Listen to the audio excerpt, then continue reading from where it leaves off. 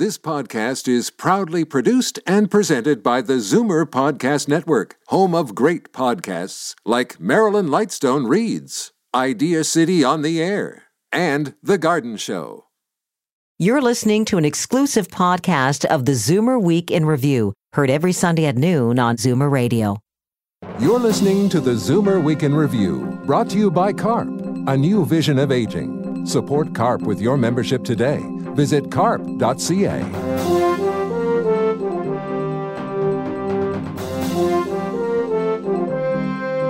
Good afternoon. Welcome to the Zoomer Week in Review, all things Zoomer worldwide. I'm Bob Komsic in for Libby Znaimer. It's that time again, spring ahead. But what effect does daylight saving time have on your sleep? We'll talk with an expert in just a few moments. And does Canada have its own food identity? Well, a BC professor went on a coast-to-coast tour to see if there's such a thing as Canadian cuisine. But first, here are your Zoomer headlines from around the world. It's been collecting dust in storage for the past 9 years, but later this year, the iconic Sam the Record Man sign will see the light of day again. It'll be going up on the east side of Yonge Dundas Square and expected to be in place sometime this summer. The grand neon sign with those two large records and spinning lights was put away in 2008 when it was taken down from the former site of the once popular record store. When Joe Bowen called his first Maple Leaf hockey game, Pierre Trudeau was prime minister. The average cost of a home, $67,000, and not one of the current Maple Leafs was even born. This week, Joe called his 3,000th game for the blue and white. Back to Matthews. He scores! 4 goals! Do you believe this? Holy mackerel, the kid's on fire! The 65-year-old play-by-play announcer has only missed 8 games in his 35 years behind the mic and was honored by the Leafs Tuesday during a win. It's one of the best-selling albums of all time and introduced the band U2 to North America. The Joshua Tree was released 30 years ago this week.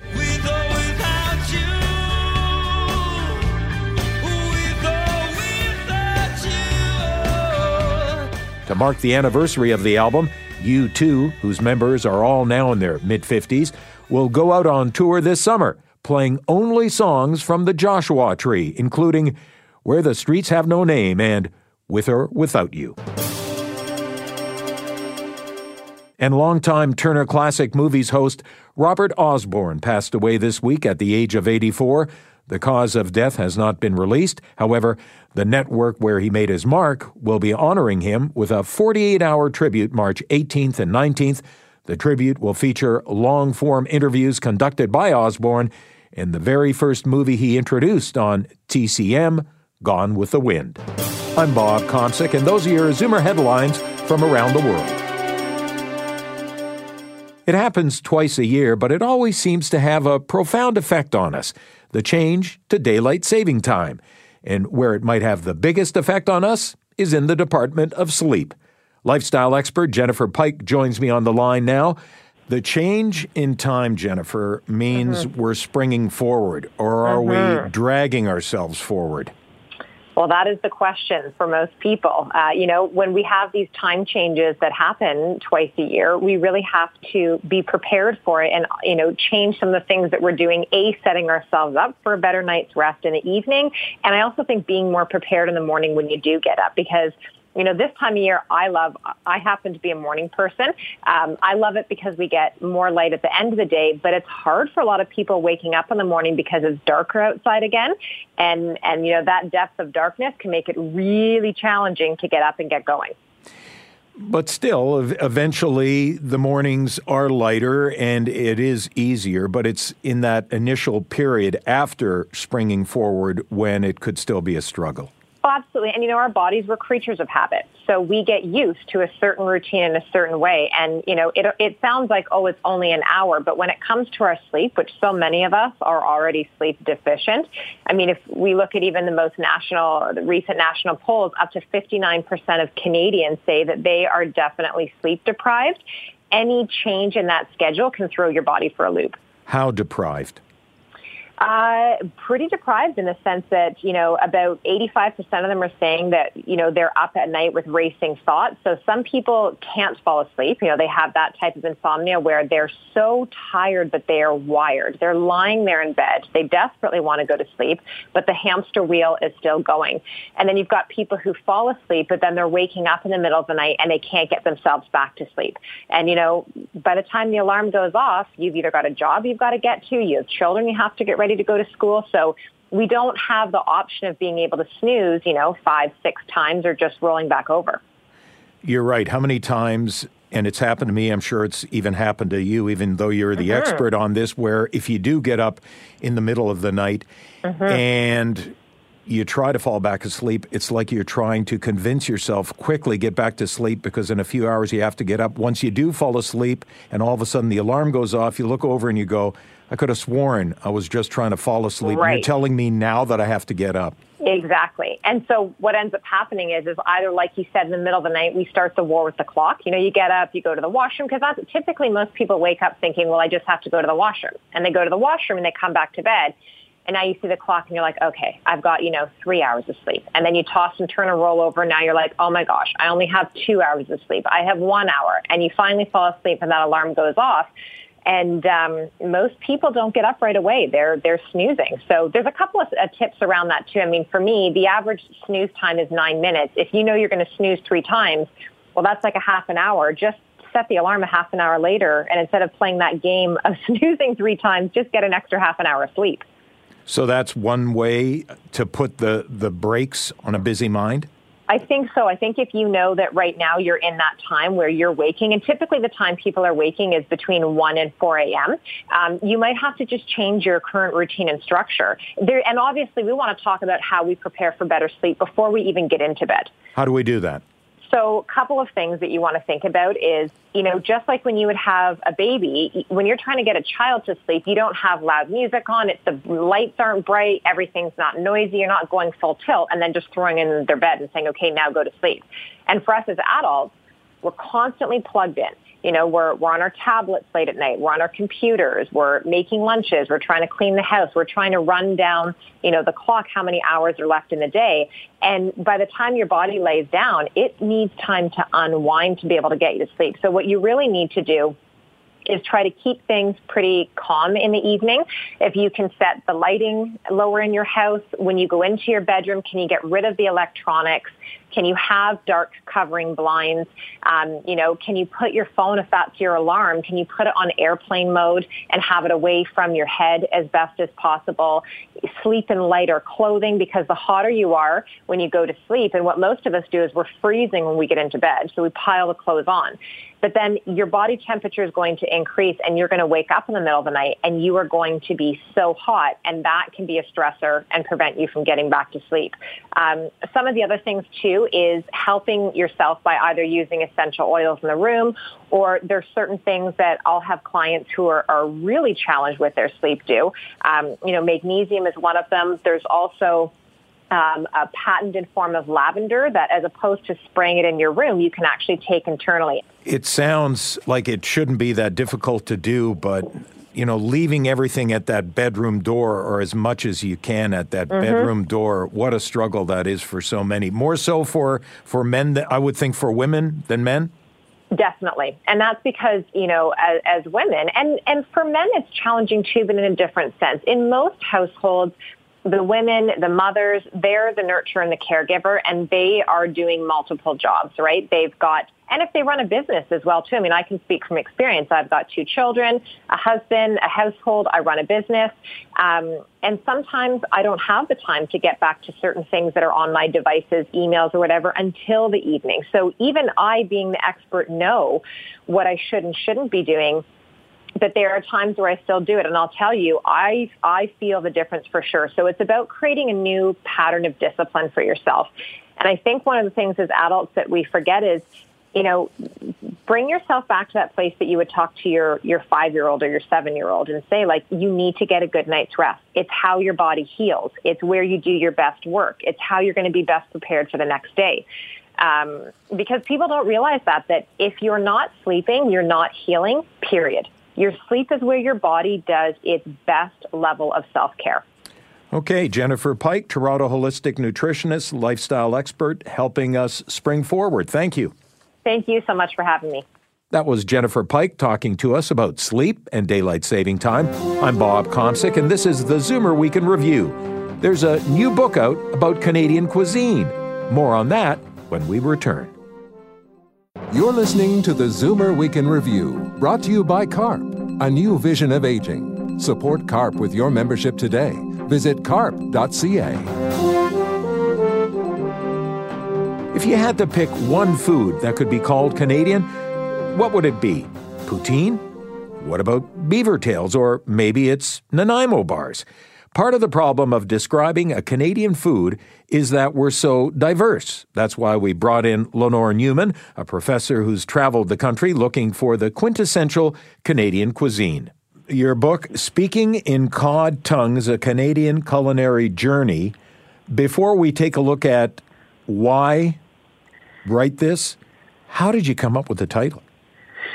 Well, it's an interesting story. I didn't go into the project with a title. And I was in Newfoundland, really enjoying the cuisine in Newfoundland and all the amazing chefs and everything going on there. But one of the stories I kept hearing was how much people missed having cod tongues and cheeks all the time. Because in the old days before the cod moratorium, they didn't use the heads for anything. They didn't go for export. So often people would take the heads, and including children, would sit behind the fish plants, cut the cheeks and tongues out of the cod head. And it's not actually a tongue. It's a blob of fat. And they would fill a bucket, and at the end of the day, the whole community would fry those in a big iron pan with pork scrutcheons. And it was a real community dish, and people really missed it. And, of course, now the only place you can really get it is in a hotel or a restaurant, and the cod is imported. And the story stuck with me, how much these people missed the cod and how it was an economic disaster when the cod failed. But it was also a cultural disaster. Did you ever try what you just described? Oh, yeah, and they're great. I know that's probably a little surprising because of the name, but it's actually a really lovely dish. It's a bit fattier than the rest of the cod, so it's almost like a really rich cod. You don't want to eat a lot of it. It's kind of like a chicken wing or something. You just want a few to snack on. Sounds like an acquired taste. It could be, although I think if a person likes fish, they're pretty addictive, actually. I ate it a few times. All right. Now, as far as your journey, why decide to take it? Well, when I took up my Canada Research Chair in Food Security, one of the questions that kept coming up when I was at meetings and conferences, people would come up to me and say, well, there is no Canadian cuisine. Or they would say, oh, it's just like American cuisine. And I knew that wasn't quite right. But there isn't a lot written on Canadian cuisine. So I decided I really needed to get out there and answer the question once and for all. And I didn't really know what I would find and what my team of researchers would find. I mean, the book might have ended up being called Looking for Canadian Cuisine, but very quickly we determined, yes, there is a Canadian cuisine. It is really quite an amazing one, and it does exist right across the country. So I'm very happy that we actually did find something. What is it?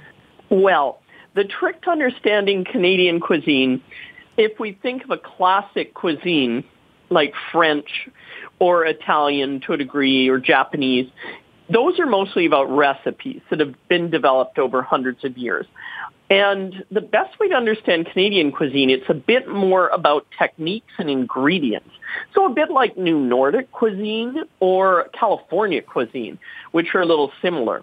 And so what you find, we found a set of properties that we could see all across the country. And the first one, Canadians eat wild food more than just about anyone else on earth, and that's fish, berries, things like fiddleheads, even maple syrup, of course, a wild product. So a lot of wild sourcing still. We're very seasonal. compared to a lot of places.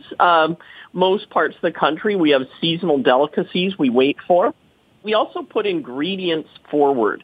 So rather than that formal recipe like in a French cuisine, you tend to get named ingredients. Like you go to the restaurant and they'll say, oh yeah, these are Pemberton potatoes and here's a nice Ontario wine and, these ramps are from Quebec or something like that. Things tend to be named and the ingredient is really highlighted. It isn't hidden under a sauce.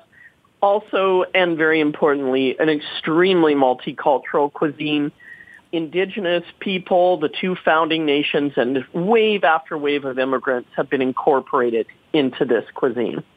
So not necessarily a national dish. Would there be a national ingredient? Yes, and we kind of have both. The national ingredient is going to be maple syrup. It's a bit of a stereotype, but it's definitely true. And right across the country, chefs break out the maple syrup for pretty well every course. And so that's true. And when you go to the airport, you can buy your little bottles of maple syrup. And I think we just need to embrace that. National dish, though, would probably be poutine, because we found poutine in every region of the country. The only Canadian twist is we tended to do something to it regionally. So in Newfoundland, they put bread dressing on it. And out here in BC, sometimes you get butter chicken poutine.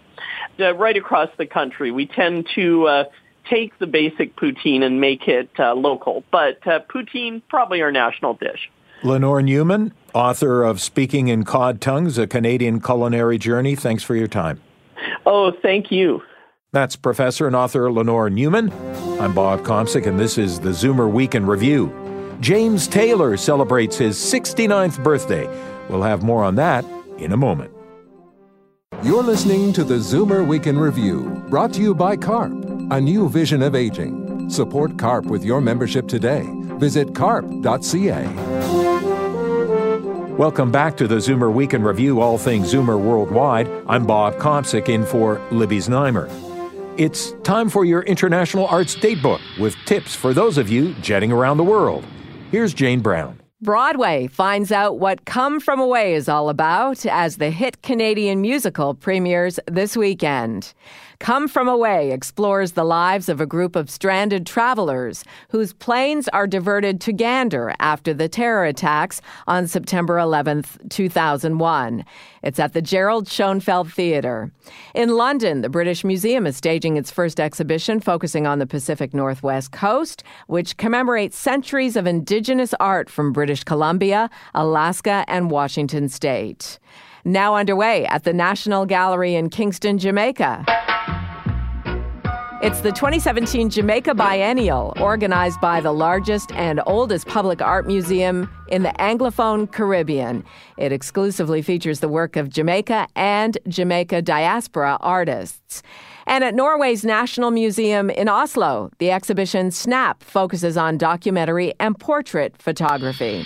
I'm Jane Brown, and that's the International Arts Datebook. Iconic Zoomer folk singer James Taylor is celebrating his 69th birthday. Over his career, he's released 17 studio albums, won 5 Grammys, been inducted into both the Songwriters Hall of Fame and the Rock and Roll Hall of Fame, received an honorary doctorate from Berklee College of Music, and earned himself a spot on Rolling Stone magazine's list of 100 greatest artists of all time. Right now, we'll celebrate his birthday with one of his earliest hits from his 1970 album, Sweet Baby James. Here's Fire and Rain.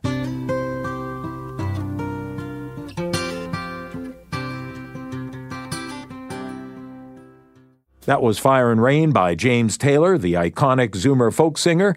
Happy 69th. And that brings us to the end of this week's edition of the Zoomer Week in Review. I'm Bob Komsic in for Libby Znaimer, and thanks for joining me. Be sure to come back next week to stay up to date with all things Zoomer worldwide. You've been listening to the Zoomer Week in Review, produced by MZ Media Limited. Executive producer Moses Znaimer. Produced by Dave Woodard, Paul Thomas, and Andre Lowy. This has been an exclusive podcast of the Zoomer Week in Review, heard every Sunday at noon on Zoomer Radio. This podcast is proudly produced and presented by the Zoomer Podcast Network, home of great podcasts like Marilyn Lightstone Reads, Idea City on the Air, and The Garden Show.